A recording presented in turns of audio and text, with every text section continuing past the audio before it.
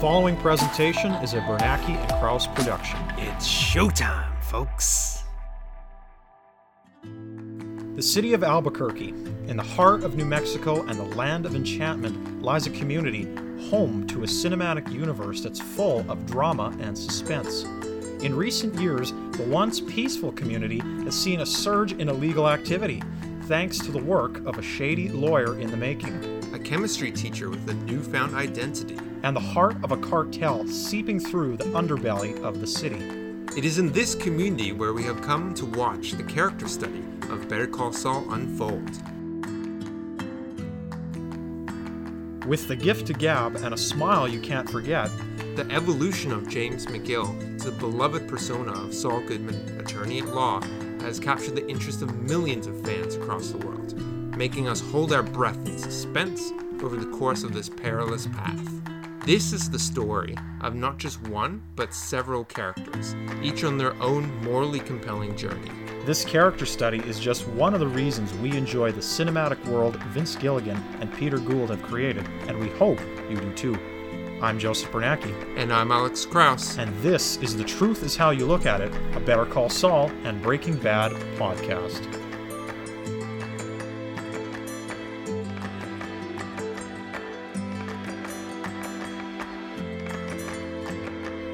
Good evening, everybody, and thank you for joining us on the second episode of The Truth is How You Look at It, a Better Call Saul and Breaking Bad podcast. I'm your host, Joseph Bernanke, and I'm joined by a good friend of mine, Alex Krause. Always a pleasure to be here. Thank you for joining me again tonight, Alex. He is my co-host for this series that we've started up in Winnipeg, Manitoba. We're recording on a much more mild January evening, unlike last week. And this is a great episode. This is a follow-up to the previous episode Uno. It is a part 2, if you'd call it, of what happened.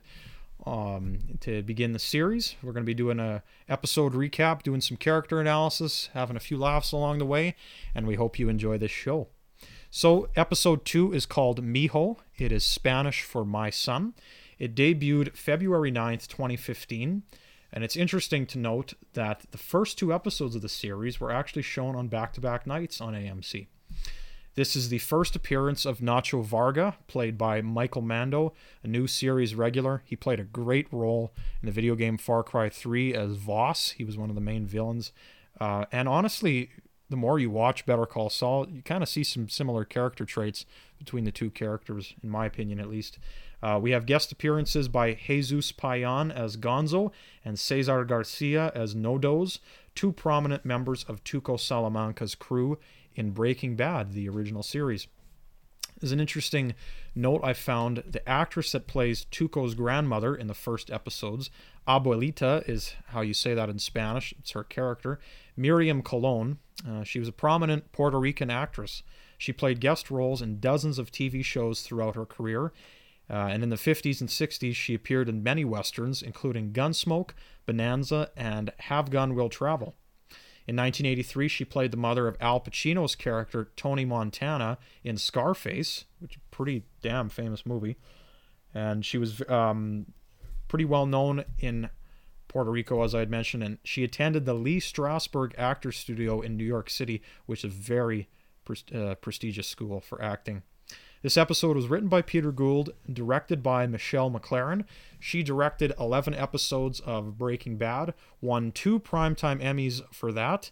She's Canadian, a Canadian director who originally worked with Vince Gilligan on the final season of The X-Files. That's how they first met, and then they were able to work with each other on these 2 series that we cover. So Alex, I'm going to let you take away the first scene, tell us what happened, and let's break this down. So the scene starts with Tuco rather peacefully cutting up some veggies, making some salsa, when his grandmother comes in with the 2 con artists hobbling in behind, immediately yelling and stirring up a scene. She's quite upset, and rather hilariously, one of them asks if the grandson he speaks English as well, which Tuco introduces himself, and Tuco consoles his grandmother during the whole spiel. During which she's called a biznatch, which elicits one of the few reactions from Tuco. He helps his grandmother across the room while they continue to make a scene, and recommends she goes upstairs and turns up the volume for her show. He displays some affection to her, but is almost rather completely disinterested in the guys that are stirring up the scene. He seems rather cold and calm to them. Finally, when his grandmother goes upstairs, he finally talks to the guys, and they raise the issue of the cops, during which he elicits another reaction from him. Cops. Yeah. But after they reveal that they have not yet, in fact, the cops, he goes back to his rather cold demeanor, stating he will take care of it. He first reaches for the purse and then grabs down the walker and smacks them both in the face. Ending our opening scene as we cut to the intro to Better Call Saul. So, being a person that watched Better Call Saul first, while he's quite a rather considerate grandson seen at first and quite cold to everyone else, what was your reaction when you first saw him knock both of them out? I was shocked. I'm not going to lie, Alex. I obviously knew that this was a scam, but as I mentioned in the premiere of our podcast, I hadn't seen Breaking Bad first. Better Call Saul was the first series I watched. It is still on TV, on AMC. So I was really surprised. He kind of looked like he was already a dangerous character, and he knocks them out. And as someone who was already rooting for Jimmy from the beginning, I thought, okay, what exactly is he walking into here? He's walking into a hell of a lot of danger.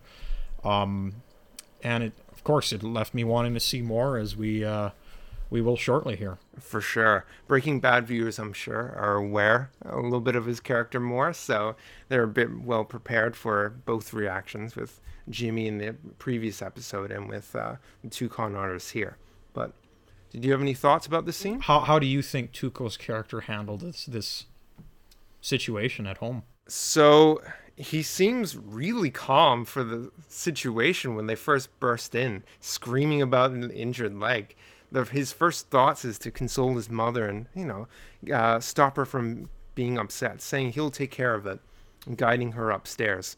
If I was in that situation, to say the least, I don't know if I would be as calm, but I would for sure decipher that it was a con as well. As soon as they start talking about the money, you could see it on the actor's face playing Tuco. As soon as they brought up the concept of money, he immediately saw through what the hell was going on. And I honestly, even if I was in a panic state at that moment, I probably would too.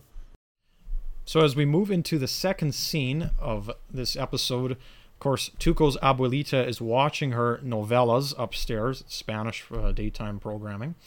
She goes to check on her grandson downstairs, who is cleaning a red stain on the carpet. Tuco ensures her that everything is okay, no te preocupes, and that the men have gone. Of course, the stain is blood, which is not good to clean out of a carpet. Tuco phones Gonzo and tells him to bring over Nodo's and Nacho's van. This is the first mention of Nacho's character. And several minutes later, we've now caught up to the end of the first episode, where Jimmy is frantically knocking at the door. Tuco goes to the top of the kitchen cabinet and grabs a gun. Tuco frisks him as Jimmy is told to sit down. Now, there's a great exchange between the three characters in this scene as Tuco's grandma comes down to check on the salsa spill.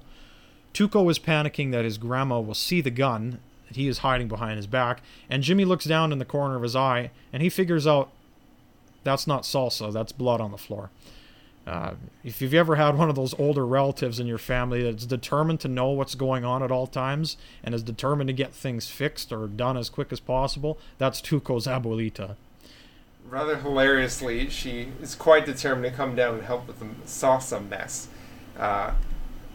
And really wants some baking soda before it dries to get it out for sure. But he, being the great-grandson that Tuco is, he's very adamant that she relaxes upstairs and does not bother the nice salesman downstairs. And Tuco says that Jimmy is un vendedor, a salesman.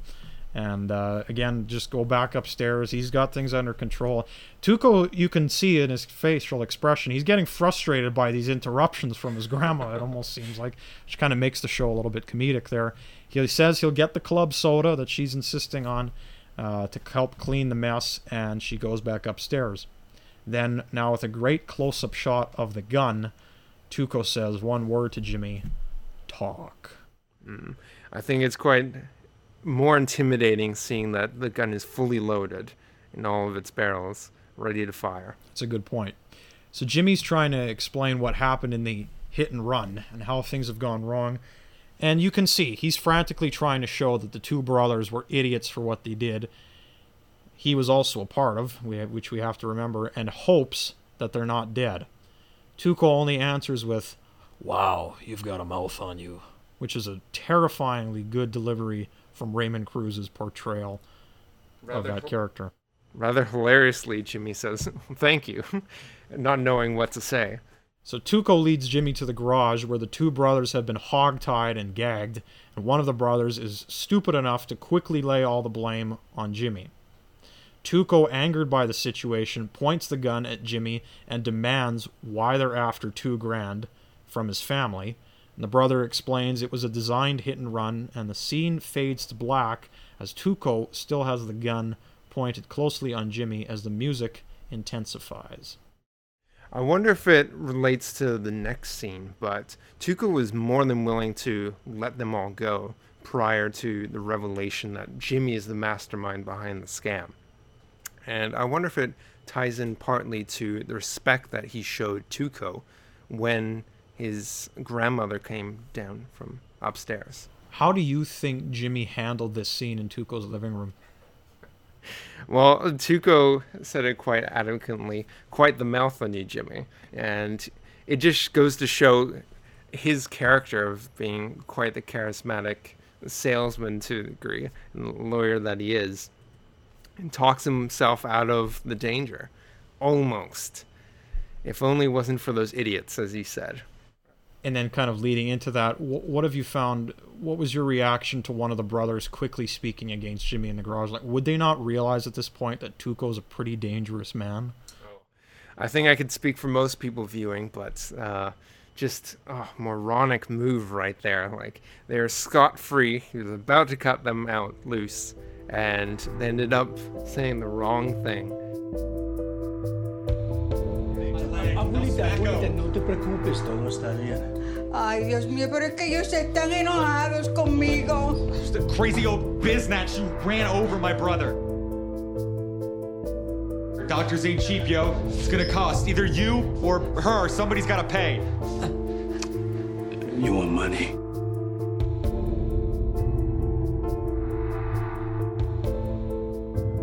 What are the cops gonna say? Cops. They coming?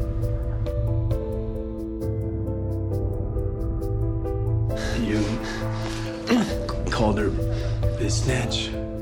Yeah, whatever, man. Please, hurry it up. I'm hurting here.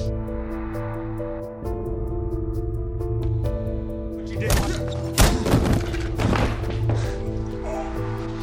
No.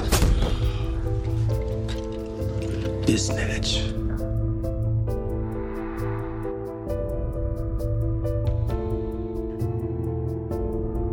As we move into the third scene, this is in a blistering hot desert sun. Jimmy, along with the two skateboarders, have all been tied up and thrown to the ground to begin this harrowing situation. I just wanted to say it's rather great shot of them zoomed out, just to show how almost insignificant they are in the vast expanse, displaying the threat that if they were to die out in the middle of the desert, no one would find them. Or more importantly, miss them, honestly. And that is the brilliance of, we can talk about it later in this discussion, but throughout Breaking Bad, throughout Better Call Saul, many of the most important situations in both series happen out in the desert. Whether it's Walt and Jesse cooking in the RV, whether it's people pointing guns at each other, this is gunpoint, if this is a deal over money. Or just having Gus and Walter stand off. So that's a very good point. I love the choice in camera here. You see this shot of Tuco running towards Jimmy's face from his point of view. It makes it seem like Jimmy's head is the camera as it tilts upward. I don't know if that kind of struck a chord with you, but and Tuco immediately starts asking Jimmy who he is, as Nodoz, Gonzo, and our new character Nacho watch in the background intensely. The camera work definitely added to the suddenness, that's for sure. So Jimmy explains this is all a misunderstanding as he states again, this scam was done to hurt the Kettlemans. We know a little bit about the Kettlemans from before, where they're Betsy and Craig, where Craig has allegedly embezzled $1.6 million from the treasury where he works. So he's trying to explain this other story as Tuco motions for Nacho to go retrieve a toolbox from the van. Jimmy, pleading for his life, insists he is a lawyer as Tuco takes a pair of pliers and clamps down on his finger. Jimmy, not knowing what else he can say, says he's Agent Jeffrey Steele of the FBI. Of course this is made up. And Jimmy is saying that he's undercover. I love the line that Jimmy has, "Go look in my wallet, in that pocket right there." Like, you could just hear the franticness. He's like, he really does not want his finger cut off, as I'm sure most people wouldn't, and it's scary for him. It is, and the actor of Tuco, he does such a brilliant job in some of his deliveries, such as the phrase, "I smell pork." I don't know why the writers chose to use that line. I found it hilarious after. It smells of pig, you know. There's a reference to javelina later, so obviously Tuco's background coming from Mexico here. Maybe he's a bit paranoid. So Tuco and Nacho start conversing here, and they're trying to figure out what to do with Jimmy. So Nacho approaches Jimmy and asks him to tell him what business they are a part of. Jimmy clearly can't. He says they're peddling drugs, but he can't identify them. He comes up with some kind of code in the bureau, what they're calling it, the task force, and he calls Tuco basically Operation Kingpin. Tuco has this great line, "That makes me the king!" So he gets really excited about it. Kind of, we'll talk about Tuco's personality later, but so he doesn't know them, and Nacho has a good line saying, "The next words out of your mouth better be the truth."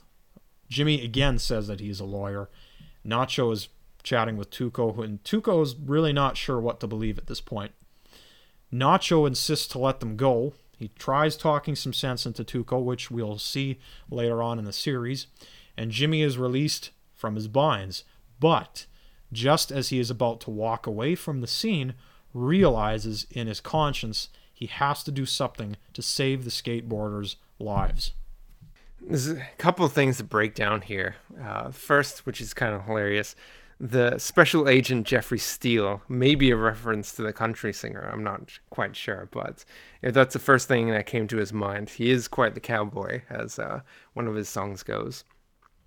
Tuco eats up all of the things that Jimmy says. He believes everything that he says, that he's an FBI agent. Whereas Nacho, in my opinion, far too clever, is completely unimpressed, and with some light probing, discerns the truth.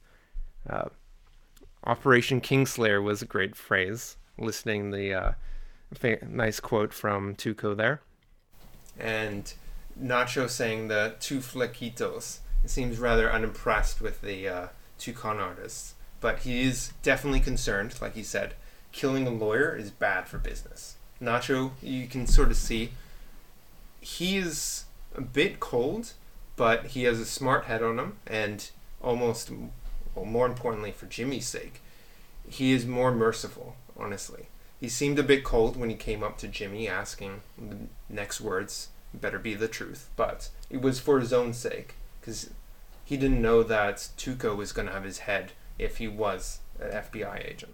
You could tell he's acting more rationally, and he's really trying to think things through. And as to your point, of course, you whack a lawyer, there's going to be people looking for him. This is a guy, he's a public figure. He's in the eye of many different people in the courts, his clients, if he has family, which he does, and etc. So that's a really good point. So Jimmy, who has the gift to gab, he walks right up to Tuco, basically trying to beg for their lives. Then he transitions the conversation to justice, an eye for an eye type punishment. Hammurabi's code, punishment fit for the crime. Tuco, entertained by this idea, goes on a list of ridiculous thoughts, including the Colombian necktie torture, slit their tongues and yank them through their throats, or I skin them like javelinas. Tuco has a great line to No Do's. Jimmy, he's like, Or you could give them black eyes. And No-Dose is like, Holmes, they already got black eyes. Tuco walks up to him and he's like, stop helping. So No-Dose, of course, and Gonzo are both in Breaking Bad. We see the end to one of them in the first season of Breaking Bad out in the junkyard, which we will talk about later. Tuco's a changed character by then. So Tuco and Jimmy are having this really interesting conversation. Again, there's a little bit of humor being brought into this. And Jimmy's trying to tell him, you're the judge. You make the punishment fit for the crime. So they decide to break their legs is decided on as the punishment fit for the crime. Tuco shakes hands with Jimmy, and the deal is done. And Tuco horrifically breaks one leg. They got 2 legs each, one leg each on each brother. Pardon for my terrible humor.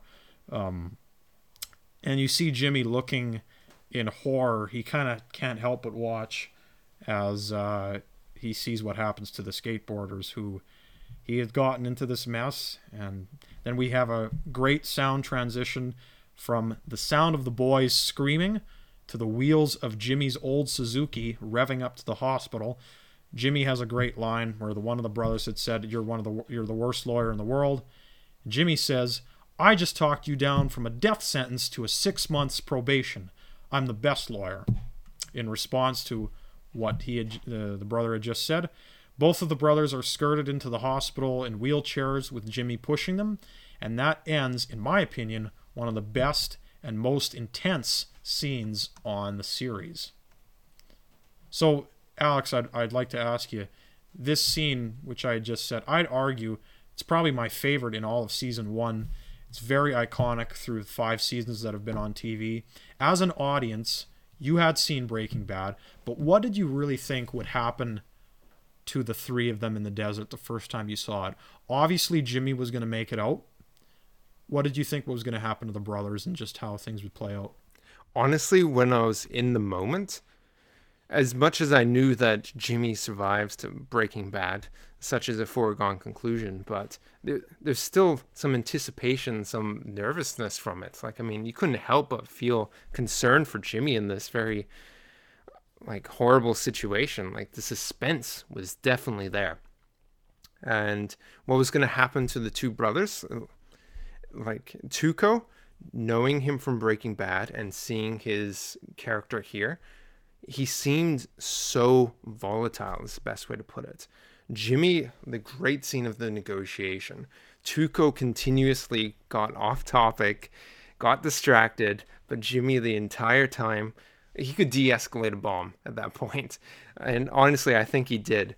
Continuously just making some great points, appealing to Tuco's mother to try and get something. When that didn't work, he appealed to his character, saying that he's tough, but he's fair. And even more, when that worked, appealed to him as a judge, saw himself as a judge in order to cast judgment upon the 2 of them. And continuously, before where we saw Tuco as a cold character, here he was starting to get more and more excited. When he was talking about the punishment, he really got quite enthusiastic, to say the least. He was talking about, as you said, Colombian neckties, skinning the abuelitas. There's so many absurd punishments he was thinking of. And throughout it all, Jimmy's charisma just paid dividends. And he managed to get them to that 6-month probation. Not quite the way they wanted, for sure. You had just touched on what I was going to ask you. What does it say about Jimmy as a character based on his charisma and willingness to approach and negotiate with a man like Tuco? Because you see, as the camera suggests, Jimmy's thinking about it for a moment. Do I go back and help these guys, or do I get the hell out of here and just let the cartel have their way, and obviously probably would have killed them and left them out in the desert? What does it say about Jimmy's character to go up to almost a ticking time bomb and try and de-escalate the series or the seriousness? That is a great question, Joseph. Honestly, As we saw with the prior episode, Jimmy is known to consort with some questionable characters, honestly. That's how he got himself into this mess of the scam in the first place. He consorts with people not looked fondly upon by the law, that's for sure. So he has some practice in this regard, but clearly not to the extent that he has himself in here. But as he's walking away, you put it rather perfectly, he has this sort of self-confliction within him, asking, like, do I just walk away or do I try and help them? And at a certain point, he sort of caves and knows that he has to help these two, despite how moronic they are. They're not worth dying, as he puts it in his own words. You talked about it when we first broke down this scene, but with the Breaking Bad callbacks to the desert being taken out in such a vast, empty space, tell me what you think of the symbolism of the desert as a whole. What does it mean? Why, if you're the cartel, why take them out there? If you're looking a bit deeper into it at first, it's almost like a judgment ground. But the main practical reason they brought them out there, obviously, the privacy that the vast expanse offers. No one is going to find them out there for both reasons, whether when they're doing it and everything afterwards. They will never find their bodies and they'll never see them committing the crime. It's honestly the perfect place, which we see further down the line in Better Call Saul and in Breaking Bad. Joseph already said that it's used multiple times. And there's a reason, because honestly, the cartel, they do their entire business out there. I just said about managing the characters that they no longer want in their lives, but with other type of business, it's just the privacy is perfect out there. We see Nacho really having to help save Jimmy in this scene. What does it say about Tuco's rationality as a character, where it kind of seems like he's having a hard time distinguishing what Jimmy is saying, what to take at face value? Is he a lawyer? Is he really in the FBI? Clearly on Tuco's part, there's some paranoia of getting caught. These guys, they were doing heroin. Eventually, they're getting into crystal meth. What does it say about Tuco's character in at least a part of this scene, where it doesn't seem like he can really trust what Jimmy's saying? He needs a third party. For sure. I think first I have to give credence to his actor for displaying all this, that you can sort of read on the character's face. But he isn't quite fully comprehending everything Jimmy says. He falls quite easily for the first thing he says about the FBI. As soon as it's mentioned, his paranoia is fueled. His desire to see them as the pigs, as himself as right, more importantly, is catered towards. And he doesn't quite have the critical thinking skills. I wouldn't quite call him a non-bright character. He has his moments at times, but obviously he's quite volatile, we see in this scene. Before, we saw him as quite cold and very calm considering the situation. But here, he seems quite sporadic. At times, he's quite okay to let Jimmy walk away alive. But when it comes to his grandma being called a biznatch, he takes that personally. I don't know whether he's fully comprehending everything, but the look on his face at times when Jimmy speaks, it sort of shows that he understands the concept of what he's saying, but doesn't fully understand the implications behind said concept. Is the best way I would put it. Prime example, eye for an eye. He understands the concept, but he takes it quite literally in offering to blind both the brothers. The first time I saw that, I couldn't help but laugh. I'm not going to lie. Did you have any other thoughts in this very long scene in the episode that you wanted to discuss? Having rewatched the episode, Nacho's handling of Tuco was quite brilliant, as you already said. He sort of knew how Tuco would react. He seems quite enthusiastic when it comes to violence. And later on in the scene, when he's finally given the chance to actually snap their legs, he's screaming in anticipation. Like, his character fully comes to light, and Nacho, clearly far more calculating and level-headed than Tuco is.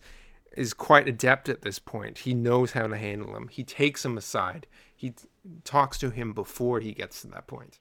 The end of that scene is so horrifically real from an auditory perspective. It's really it's uncomfortable. The first time I saw that scene, it was uncomfortable for me to watch. I smell lies. I smell pork. No, that's not necessary. Okay, we know you're with the heat. The question is who? Local? FBI? DEA? No, I'm a lawyer. Just reach in my pocket right now. Right there. I'm Special Agent Jeffrey Steele, FBI. FBI, I'm undercover, okay? You got me. I'm the tip of the spear, and releasing me would be the smart move. The task force is designated Operation Kingbreaker. Kingbreaker. That makes me the king! Woohoo! The next words out of your mouth ought to be the truth. You really see the FBI hiring those two flaquitos? They disrespected Mama Abuelita. They called her Biznatch! And they just walk! The way I see it, that's because you're tough, but you're fair. You're all about justice. That's what I'm saying. Justice. Now you have to decide what's the right sentence. Like a judge. Like a judge. You ever hear of the Code of Hammurabi? Let the punishment fit the crime, eye for an eye. Punishment fit the crime. Colombian neckties. I cut their throats and then I pull their live tongues through the slits. Biznatch! That one there, Holmes, he already got a black eye, fool. Stop. No. Let's break nothing, bitch. I'm gonna break their arms. I'm gonna break their legs. Break their legs. How many legs? 2. They got 2 legs. 1 leg. Each 1 leg each. Check it out. I'm gonna do this one real clean.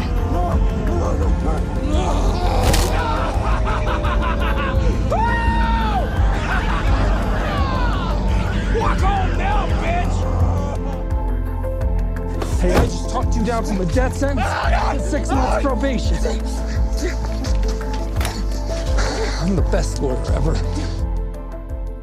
That was a very iconic scene.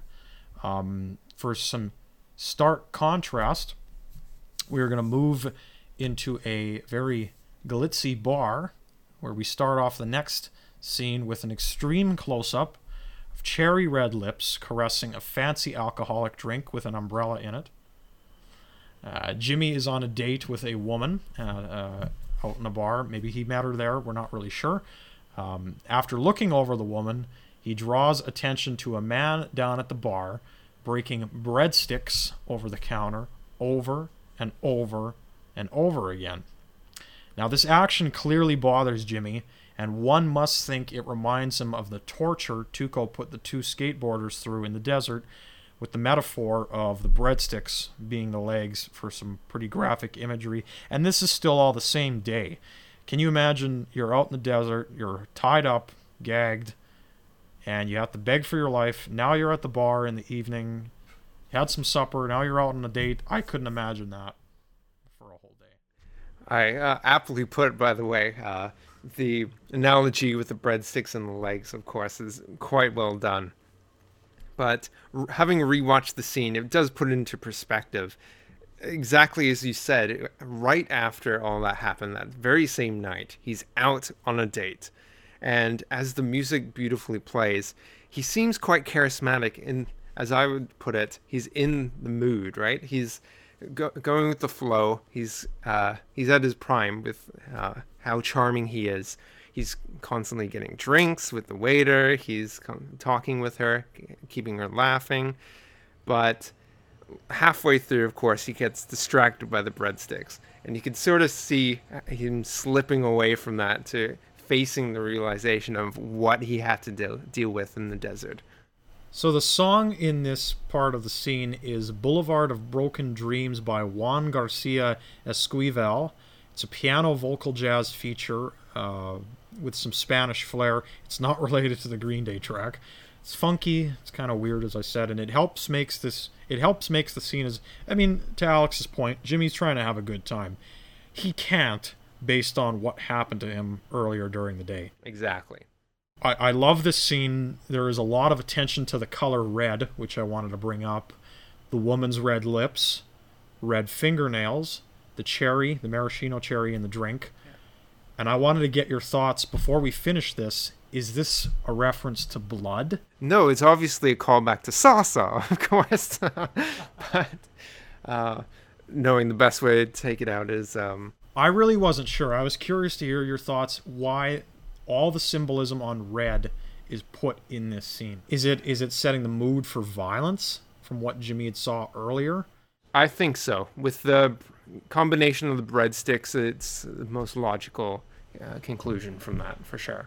They are trying to draw our attention to it, which you might not pick up on the first time watching through. You might just be more interested in what Jimmy's doing at the bar, if he's going to hook up with this woman or what's going to happen. But so the song then in the end of the segment kind of turns to mush as Jimmy runs to the bathroom to hurl in the toilet. And, you know, it's based on his harrowing experience, as we've mentioned a few times now. Just some hours before, it's tough for Jimmy, and arguably he put himself in this situation. So we see, continuing on, Chuck is in his house ironing. Jimmy, in what could be a drunken stupor, crashes on Chuck's couch. Chuck is scared that Jimmy didn't ground himself upon entry to the house, grounding by removal of electronic devices in Chuck's mailbox. Chuck finds Jimmy's cell phone and hastily, with what looks like salad tongs, tosses the phone out on the lawn outside. Now, an interesting detail that I didn't pick up on the first time around, Chuck sees the medical bill that Jimmy is dealt with from the skateboarders and from the hospital. And he's going to look at it. The next morning, Jimmy wakes up. Chuck is sitting comfortable in a space blanket. Alex, do you want to, for our viewers, kind of just describe what a space blanket is? It's a blanket, heavy-coated blanket, I would say, with almost aluminum mesh on the outside, while providing quite warm comfort, I'm sure. But the thing is, it looks absolutely ridiculous. And while it would be quite practical in space, it clearly shows that Chuck isn't the same as a normal person. He clearly has something going on if he's consorting to a space blanket instead of something else, right? He's not handling this condition that he has well. Exactly. They have a chat about the medical bill. Jimmy's trying to reassure Chuck that, you know, things are okay on his end with that. Shouldn't be worried. This isn't slipping Jimmy. And so Jimmy, you know, he keeps asking Chuck to take off the blanket. Take it off. Take it off. He finally does. To me, this kind of looked like a bug emerging from a cocoon, to me at least, as he takes off the aluminum foil. And, you know, funny enough to the audience, some irony here, as Jimmy leaves, Jimmy doesn't know, but we see Chuck wrap himself up in the blanket once again. Now Jimmy, back at the county court, he's offering a stuffed kitty, a stuffed animal, to the receptionist, who has clearly quite the collection, as seen in the room behind her desk. Jimmy does this, you know, basically as a bribe. It's to get cases and work his way, sometimes information as well. And he goes to the bathroom, and after looking himself in the mirror, he says the classic Beetlejuice line, as Alex delivered for us from Michael Keaton's Beetlejuice. Showtime. It's showtime, folks. And one of my favorite sequences, again, this is a great episode, that is on next. Alex, did you have any thoughts on, before we talk about this montage, just kind of Jimmy showing up at Chuck's house, kind of in a drunken state? Oh, for sure. Hilariously missed out the part where, as he came in his drunken stupor, he took off his pants right in front of his brother before crashing on the couch, leaving him to go through it to pick up the cell phone and make sure that all his personal belongings are grounded. You talked briefly about the fact that he mentioned he wasn't sliding down back into Slipping Jimmy. At this point, is this the first time it's mentioned, Slipping Jimmy? He talks about it in the first episode with the skateboarders at the skate park. He's talking about his past as Slipping Jimmy. The audience might not know right away he's referring about his time in Cicero, but this is something that's going to get mentioned almost every episode, at least in the first season, it seems like. For sure, and it seems quite clear that he's wants to be rather convincing that he's not consorting that to his brother. Clearly, he doesn't want his brother to think of him in that manner. Trouble is for Jimmy, as we find later in the series, is Chuck doesn't forget much. No. Chuck has an astute memory, and as we'll see, Chuck has a tendency of only looking through one lens at his brother. Yeah. He's not of perfect mind, in my opinion, Chuck anyways, but he is, needless to say, a very intelligent man and very observant is the best way to put it. As soon as he saw that bill, he they focused in on the details, going slowly down the page. And he could see that it was clearly for injuries, not that Jimmy was suffering. So whether judgment was already cast at that point for Chuck's character, I wouldn't put it past him. But as a first-time viewer, I'm sure this wouldn't be something you'd think about. I think the thing I find astounding is that, keep in mind in the first episode, as you talked about, Jimmy tears up a check for $26,000. Where all of a sudden, Jimmy, a man who we said in the beginning is clearly not doing too well financially, where is he going to get the money to take care of these skateboarders? You know, you run into injuries, you know, medical practices in the States are different from how we do things in Canada. It's different. You know, you go to a hospital, you're going to get a bill. It's rather interesting how, you know, one could think Jimmy could go into some deep debt just from what happened out in the desert. It's funny because I think that ties it perfectly into the next scene you start talking about, when the lady asks him, "What do you want?" at the counter, and he says, "Not to starve to death." I think that perfectly answers your question there. So working as a public defender, Jimmy, you know, he's going to do what he does best. We get a great sequence of close-ups of the coffee machine dispensing coffee, Jimmy meeting all sorts of scummy low-life clients, rehearsing lines in the bathroom, arguing with the opposing counsel over sentencing, and heading out to the parking lot to be denied by our favorite Mike Ehrmantraut for not having enough stickers for parking validation. It really is, to me at least, a day in the life for Jimmy. This happens to him a lot. He deals with the same kinds of people. At one point, he sees Kim walking down the hallway, Kim Wexler, smiles back at him. At this point, Kim and Jimmy are just friends. Things are, you know, so on and so on. There's a great line from Jimmy to Mike. "You're like a troll under a bridge. You don't have enough stickers to pass. Troll alert here. Don't feed it." And also the song choice, it's Concerto for Strings in G Major, Concerto alla Rustica, Presto by the Vivaldi String Orchestra. It's a great choice. It's classical music. It really fits in with this repeating montage of a day. And the string section of the orchestra, it really just kind of amplifies, you know, quick actions, going from one courtroom to the other, quickly having a coffee. It's not the glam life for Jimmy at this point. And unfortunately, he'll make some money, but he's doing this to pay his bills and just get through what he can, you know, what he can do. Well put, Joseph. I think your thought on the music is on point. It does show, and rapidly he's going through the routine. This isn't exactly what he wants to do, but the shot from scene to scene showing the repeat of the coffee, the clients, the staircase. He was a prior from the prosecutor, and of course the troll under the bridge, which you mentioned. It all shows that time is fastly going by, and he's slowly getting his checks. He doesn't seem greatly impressed, to be honest, when he gets it every time, but he is surviving to a degree.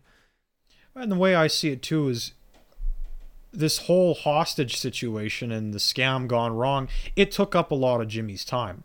This isn't somebody who can just go and take a few days off and get caught into a big mess, and then, he's got to get back at the grind. For sure. And one more thing about the music, despite the fact that it shows that the time is passing quite rapidly, I think also because of its rather classical nature, its contrast to the suspense that we held before. We're almost holding our breath as the scene in the desert and everything before transpired, whereas here we can almost breathe as classical music plays. He's back into his routine. It's not glamorous, but at least here he's safe and he's going through the motions, which he needs to do. He's almost scared straight, I would say, after the scenes prior. Kind of almost puts him like check in line. Like, for sure. Set him straight, honestly. Get your act together. Yeah, that's a very good point, Alex. So we see back in Jimmy's office as this montage comes to a close. He's back at the nail salon, and Jimmy's getting ready to sleep on his fold-out couch or just relax with a drink. And just as he lies down, Mrs. Nguyen, the nail salon owner, tells him he has a customer, which is, for a guy like Jimmy, this is a big deal. He doesn't deal with a lot of clients who come directly to him. He's always chasing the work. So there's a great string of aerial shots. It's just basically one shot I'm referring to, but it's looking directly from above at Jimmy, which to me, it really makes him feel small in his tiny office, which I want to talk to you about just a little bit later. It's basically his home at this point. Like, let's think about that for a moment. So Nacho arrives at the door and greets Jimmy as the surprise customer, basically. Going into that moment of that episode, I kind of thought it was going to be somebody who we'd already seen. And Nacho jokes about Tuco freaking him out. And to cut to the chase, Nacho is interested in the $1.6 million the Kettlebans allegedly embezzled from the treasury. Nacho offers to steal the money from them and give Jimmy a finder's fee of what actually would be over $100,000, which is really something when you think about it. Jimmy, as a bit of a hypocrite, says, "Look, I'm a lawyer, not a criminal." That's a really great line from Bob Odenkirk delivers. To Nacho's amusement, Nacho basically says how much Jimmy should be grateful for him getting in the way between him and Tuco as that third party. He basically helped save Jimmy's life, at least I would kind of argue. For sure. To conclude this scene, we have a great line from Nacho where he kind of says, "For when you figure out you're in the game," he gives Jimmy his phone number on the matchbook. He then walks out of the salon, which brings the end to a great 2-part episode. Hey, Chuck, listen, I know how this looks. I'm down to my last dime, and suddenly I'm paying for broken legs, but it's not that. I swear. Okay.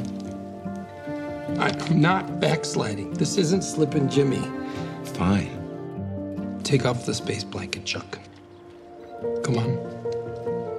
Take off the blanket. What do you want?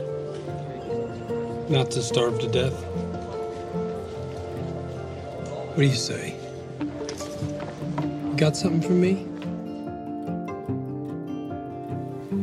It's showtime, folks.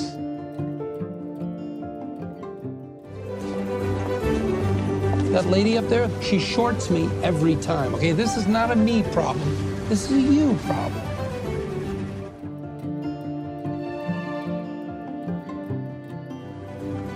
Like a troll under a bridge. You must have the stickers or you won't pass. Troll alert here.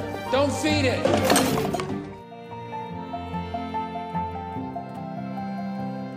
You have 0 messages.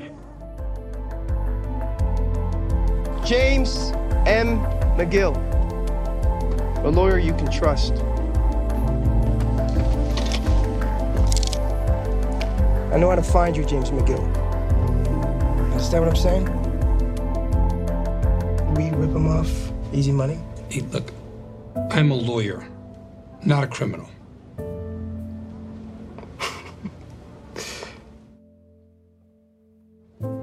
For when you figure out you're in the game. I'm not in the game. I promise.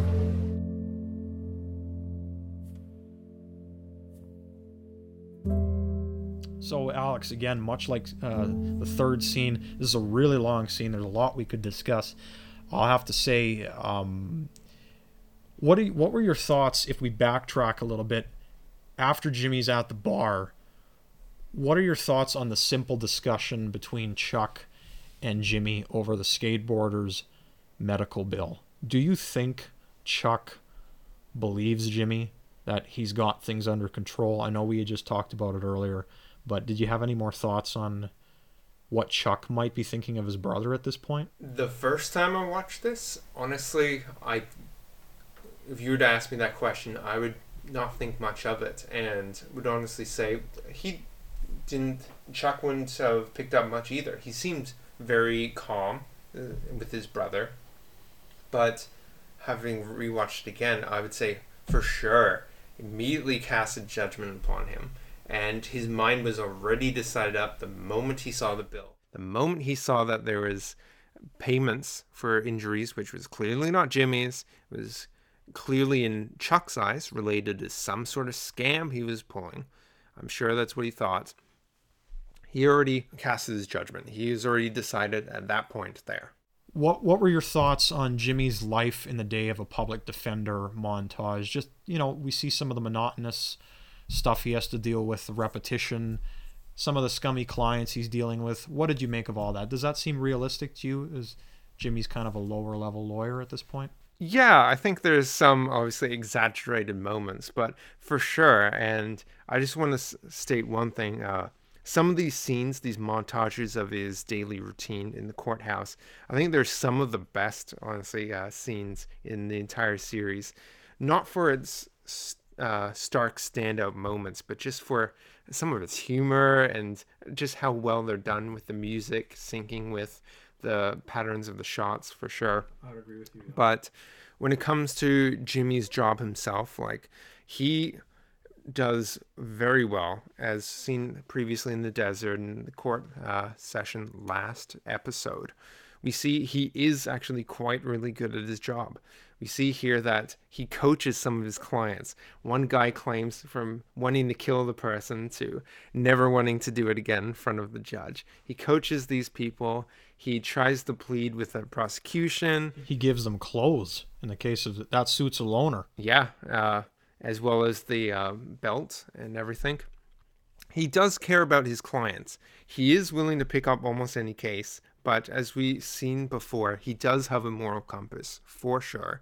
And here we see that he is a good lawyer, despite the fact he's dealing with very low-level cases, as you alluded to, and as a result, rather low compensation that we can see from his reactions every time he gets a check. It's tough. It's tough for somebody like him to get ahead. Yes. And as we move further into season 1, Jimmy's doing the same stuff quite often. So at some point, man, it's got to come into some kind of break so that he can make a little bit more money.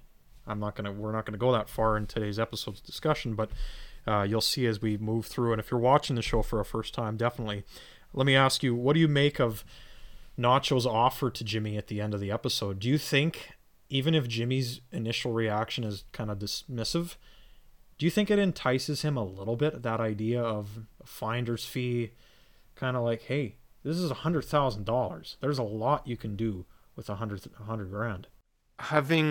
On the first time I watched the episode, I would almost equate it to the same reaction of him ripping up the check as last episode, the $26,000. However, rewatching it this time, I would say he's sorely tempted by that offer, honestly. And as you said before, he is acting a little bit as a hypocrite. He's already been involved in a scam, which we talked about. He's clearly on the wrong side of the law in some regards, but he's not wanting to go into the game as Nacho. There's a great reference. It's not direct, but you could almost make it indirectly. When Jimmy says, I'm a lawyer, not a criminal. The very first time we meet Saul Goodman on Breaking Bad, Walt and Jesse are sitting in the station wagon in the parking lot for Saul's office, and Jesse sets up the meeting. Jesse says to Walt, "You want a criminal lawyer," so that's getting quite a bit further down the line, but it's a nice little foreshadowing moment, I think. You had just touched on it. That final line from Nacho in the episode, we hear it a lot throughout both series. This idea of being in the game. He's a bald gringo. He's in the game. We hear Lalo talking about it with Nacho in season 5. We're getting way ahead of ourselves, but what do you think of that whole idea of being in the game? Once you're in, you're in. Let me ask you, from this very first 2-part episode, is Jimmy, albeit indirectly, already in the game with the cartel? I think he has part of his pinky toe in the game. He's not fully established whatsoever. He's interacted with them. He's delved slightly, but I wouldn't say he's in the game, despite Nacho's words. I think with his past, he is sorely tempted with that offer to be involved to a degree. But having been scared straight, and in my opinion, he doesn't have that same stark morality when it comes to his brother in refusing the offer with the check last episode. Here he is a bit tempted, but still, having been scared straight, he doesn't want any involvement with the people that almost got him killed. I think it's very interesting because, as we mentioned, Nacho is now going to become a series regular. Michael Mando does an excellent job playing his character. So Nacho's not going away. So for me, it kind of almost seems like, yeah, Jimmy is indirectly involved just by having this showdown in the desert. He's met 2 of the most prolific people, part of that, the Salamanca group. It's part of the cartel. Jimmy doesn't know it yet. When Nacho and Tuco are interrogating him, Jimmy can't definitely say what drugs they're peddling across the border. He doesn't know. But already, Jimmy's not going to forget about that, and it's going to become much more prevalent later on as he is going to be dealing with Nacho. That's not going away. Spoilers if you haven't seen the show before, but I think a lot of people have seen the first season. Let me ask you this, Alex. How does this episode add on from the first episode? What did it add to the series premiere? Did you like it? It was one of my favorite episodes of the season, I think. For sure. I think it really starts to establish Jimmy as a character. He's someone that you can root for sure. And it establishes the universe as well. You have one side of the law, you have H&M, you have Chuck, his brother, you have Kim, you have all these different characters, and the very stark opposite. You have involvement with Tuco, Nacho, some of the cartel's most prominent members. And it starts to feel more and more realistic. Jimmy has his place in this universe, and he interacts with all these different characters. Despite, you talked briefly a bit about his room and how he feels so small inside of it. Despite that, he is a character that interacts with all these people. He has his role. He is a cog in the machine. I think what you just talked about is very important. As I just mentioned a few minutes ago, I can't imagine being in that situation Jimmy would be in, where we're basically saying his very tiny office, which is a lot smaller than where we're recording from, for example. I couldn't imagine that also being his home. That fold-out couch, that bed, his desk, that's all he has, really.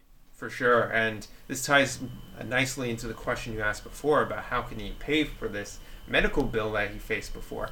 In truth, despite all the work that he's doing, he's still going back to this tiny office in the back of the salon. He has what appears to almost be his bed in the futon.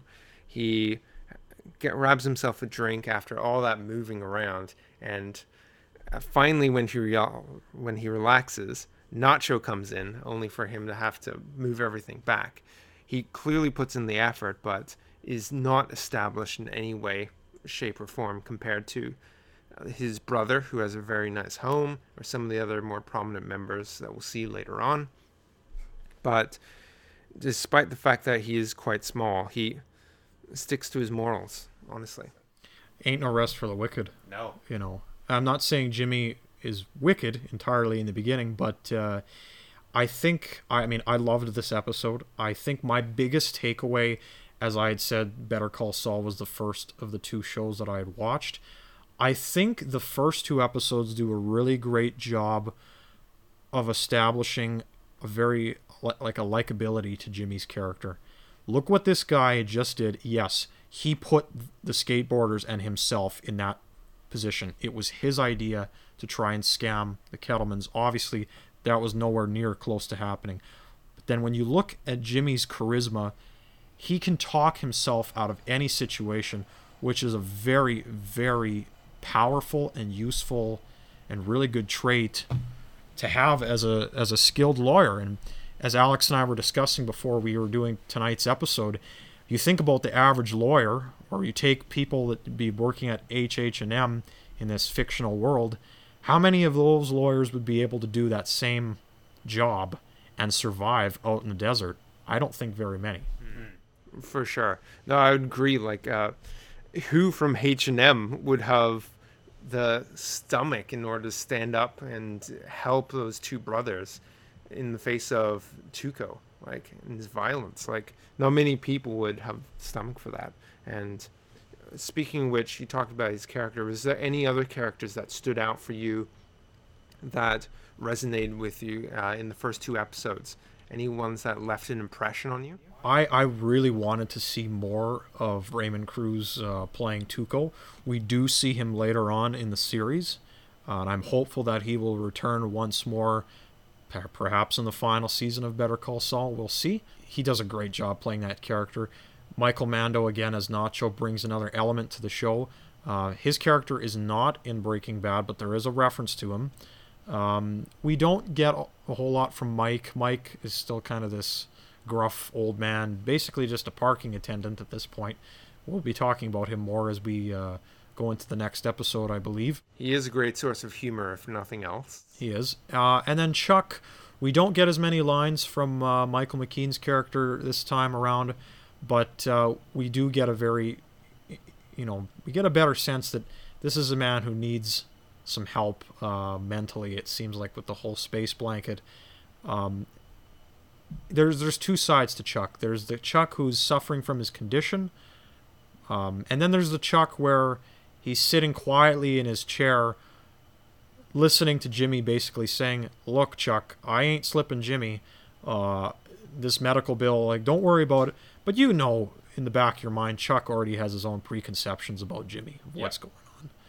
Yeah, even without passing judgment to the audience, you can know that he's thinking about his brother probably in a negative light. For sure. I think that's a very good perspective on Chuck, honestly. And he's especially one of the characters I'm keeping an eye out for. Having watched the show already and seeing the first couple episodes again, his character, there's so much more context to absorb than the first time I watched, for sure. I didn't quite pick up on as many small details about Chuck as you would having rewatched it. That's a good point, Alex. I mean, spoiler alert, but really, the first 3 seasons of Better Call Saul, the relationship between Chuck and Jimmy, in my opinion, I think is the most important that drives the show forward. Yeah, it's a really important dynamic, for sure. Chuck's at home. He's not practicing law at the moment, where Jimmy, on the other hand, he's out there. But in his spare time, in his little spare times, clearly, as he needs to work quite a bit, he's taking care of a brother who's not entirely caring. He is, to a degree. Chuck would rather see Jimmy do something else, but we won't go that far in our discussion. But I love tonight's episode. I'm really excited to keep bringing you guys this series. The truth is how you look at it. This was Miho. And Alex, thank you for joining me tonight. As always. Yeah. Did you have any more thoughts before we wrap up our second discussion? No, Joseph, I think we touched upon everything there perfectly. For Alex and I, this is Joseph Bernacki signing off for the second episode of The Truth is How You Look at It.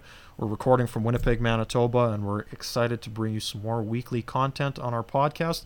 You can check us out on Anchor, Spotify, Apple Podcasts, Google Podcasts, YouTube, as well as a few others. And we're excited to bring you this series, and thank you guys for tuning in for the week of January 30th, 2021. Until next episode, guys. Take it easy. Thanks again for tuning into our podcast. Our show's theme is The House, recorded by Adrian Berenger, and music featured in tonight's show was In the Shadows, recorded by Bruce Zimmerman, Excavate by Marshall Usinger, and A Place Beyond Belief by Sander Kalmeyer. If you're new to Better Call Saul and Breaking Bad, now is a great time to check out these television series. Until next week, stay healthy, stay safe, and we'll catch y'all on the flip side. The Truth is How You Look at It is a Bernanke and Krause production.